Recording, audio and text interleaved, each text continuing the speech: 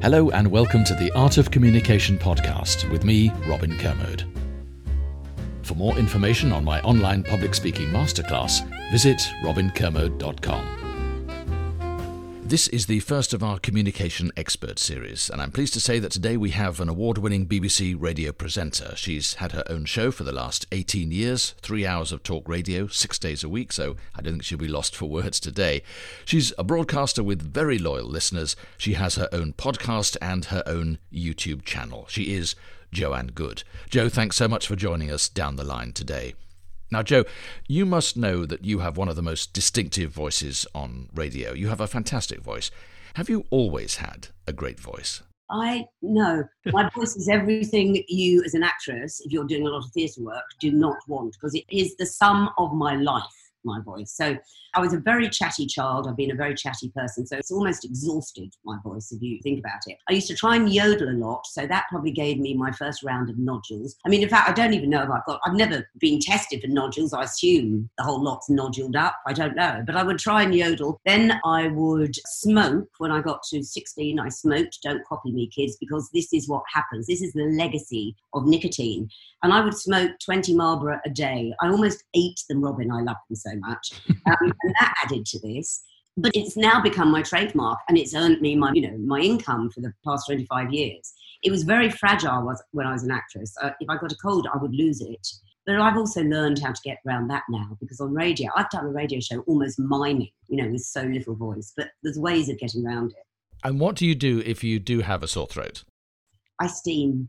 Do you? I don't steam now. I sip cider vinegar and water.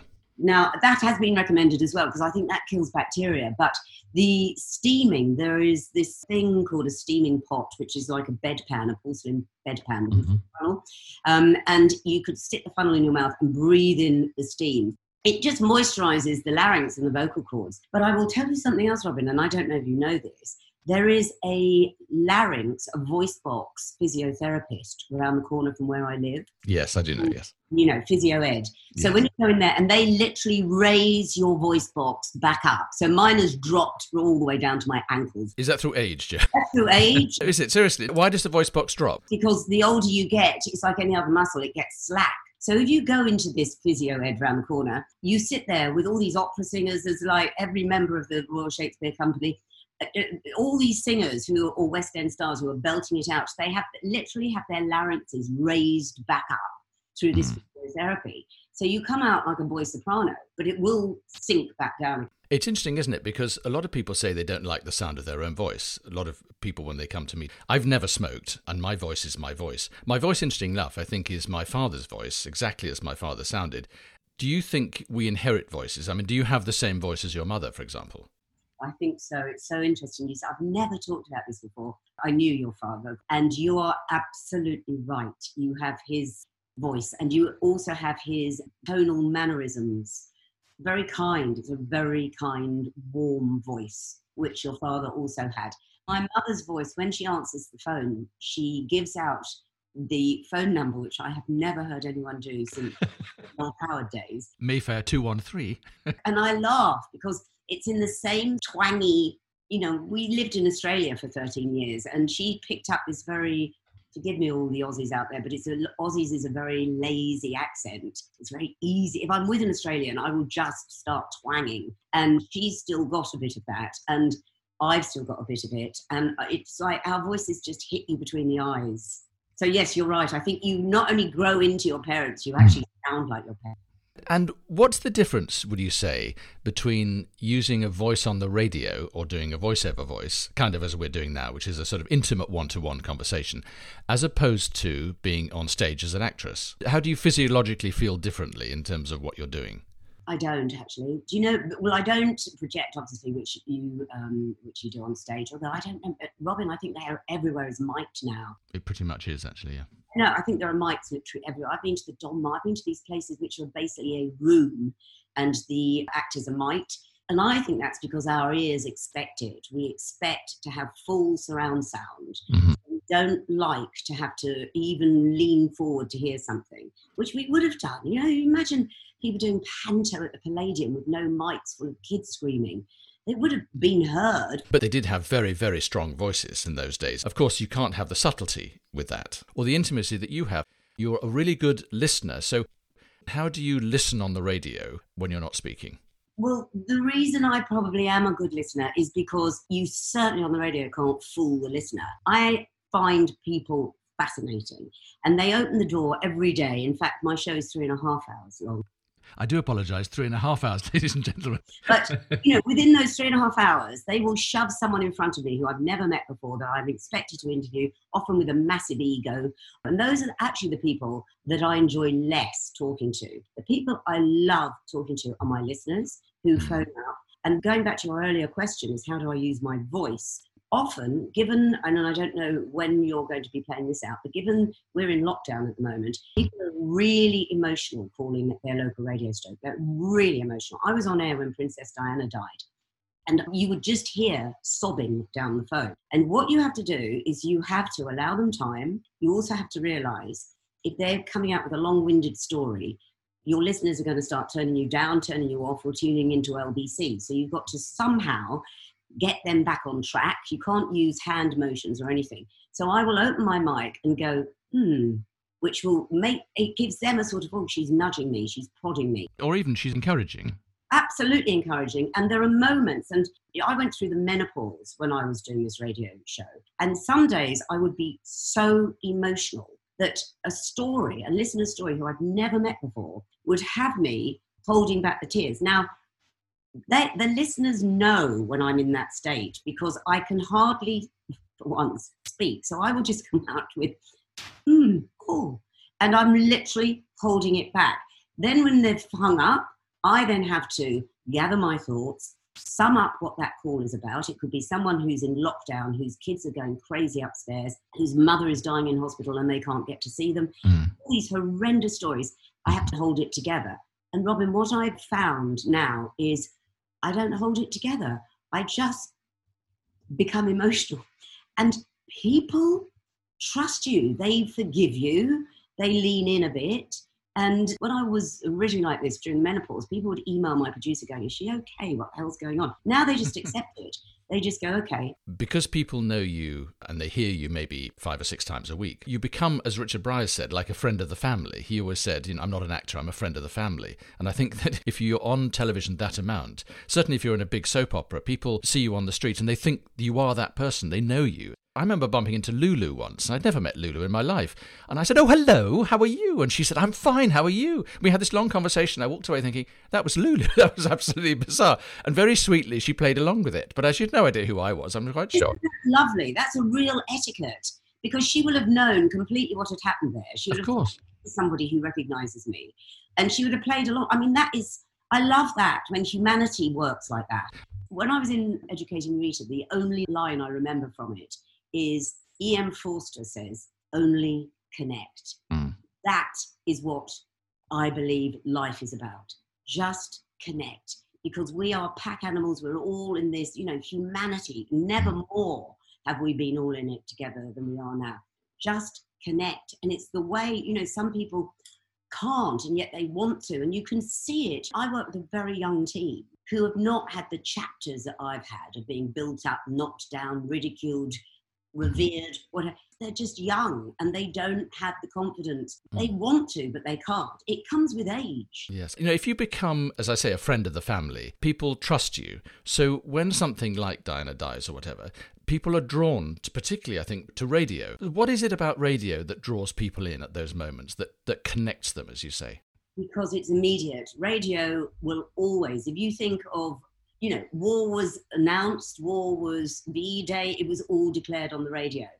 It's immediate. It's like when I can sit down and do my show, my 3.5-hour show, often if there's a story around like there is at the moment, or Diana or Grenfell or any terrorist attack, these massive stories, you have no running order. You have reporters who are all over the place. You don't even know when they're going to come on air because they're trying to get to the place they're reporting from. You sit and you just talk to the listeners. And the connection is just let them know how you're feeling. I mean, you are never allowed to speculate. You're never allowed to make them fearful. You have to be calm and informative. But also, if you've got no information, the London Bridge attack happened again when I was on air. They come in and they say, this is breaking news, you must report it. But then, in television, there'd be an auto cue with someone type, and giving you a script. In radio, the producer's running around trying to find the reporters on another outside source, so you just keep filling, because in those instances, you cannot play music. It's totally inappropriate.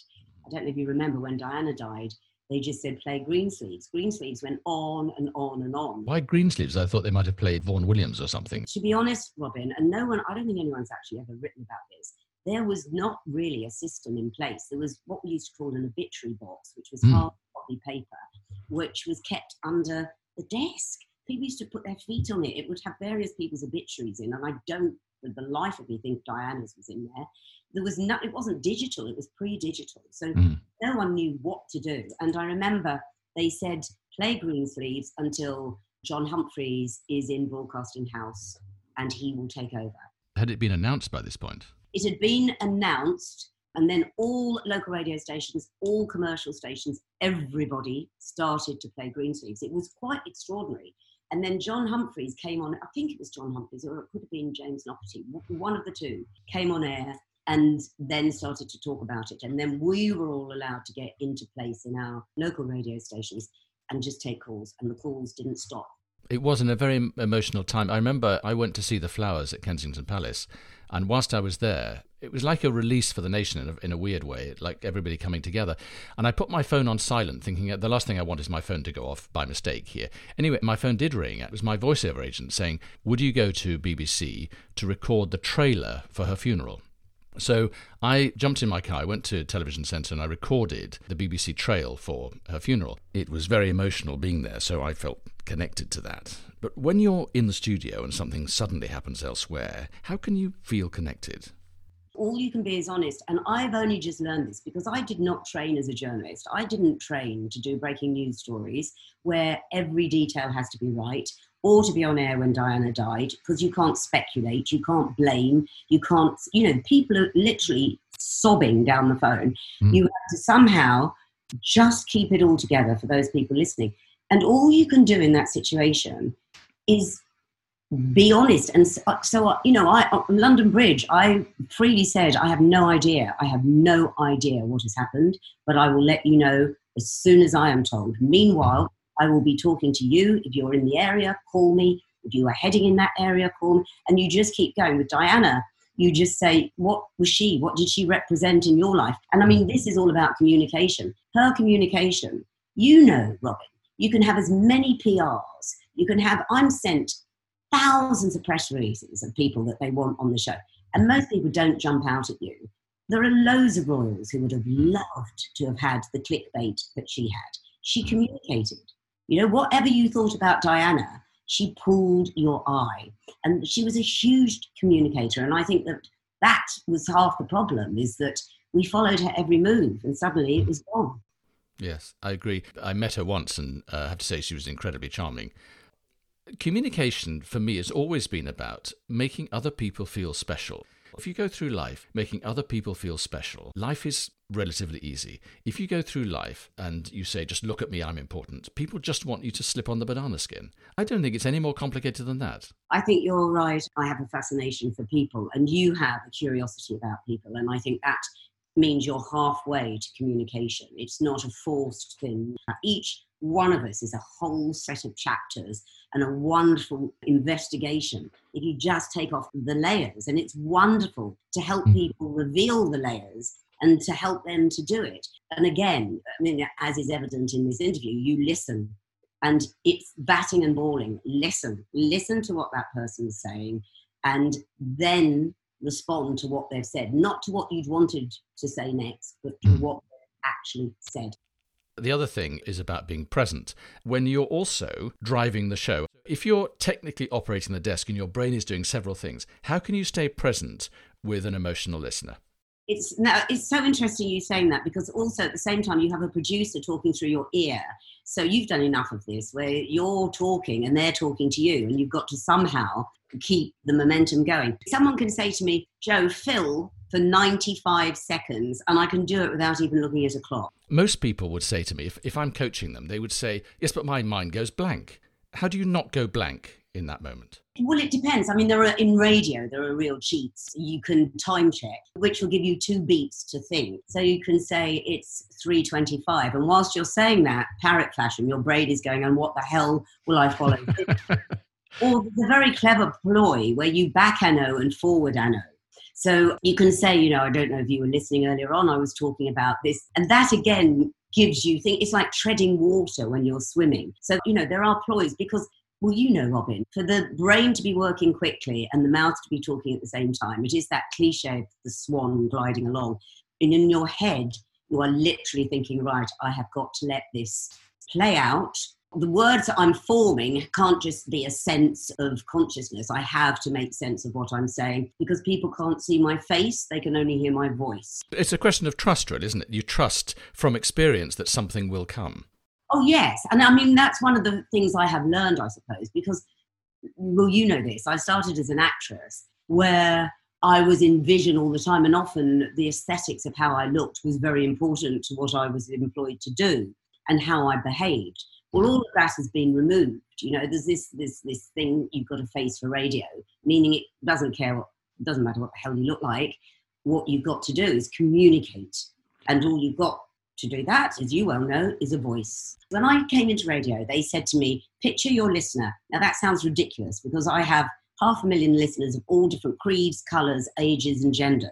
But in my head, I have a listener who sits on my desk by my monitors that tells me exactly where I'm peaking and where I'm not peaking. Mm-hmm. You just keep talking to that listener. Wogan called them the listener. He never said, dear listeners, it was listener. And you picture your listener. So when all is against you and technology is letting you down and you can't find this source and you can't find that report and you've got a producer shouting through you, picture your listener and talk to them. That's how you stay present. If I was just a pure journalist, I would say the listener came to me because I was the first at giving the news. They certainly don't come to me because I'm the first at giving the news. They come to me because of what we started off this discussion saying, my voice, my so-called warmth, my integrity, my empathy, my honesty, because I will literally say to them, I've had the worst day. I can't stand it when the weather's like this. It makes me never want to get out of bed, but they force me into it. So they just trust me. And so that's my listener, someone who thinks, okay, yes, I want to hear Jo's take on it because I trust her take on it. She will just tell me what she feels and I trust that. And that's communication. Well, Jo, it's been a joy to talk to you as always. You are one of the best radio presenters I know. You reveal a lot about yourself without being too much heart on your sleeve. And I think that's a very difficult balance to pull off. And I think you do pull it off really well. But ultimately, I think you're an extraordinary listener. It's an odd thing to say to a radio presenter because you think a radio presenter is about presenting. But I think 50% of it is listening, and you're extraordinary at that. And I'm really thrilled you were my first guest on the Communication Experts series. So thank you very much for coming on, Jo. I'm welling up now. And in my honesty, I will say I am welling up. That was one of the loveliest things anyone's ever said. So thank you. My pleasure. For more information on my online public speaking masterclass, visit robinkermode.com.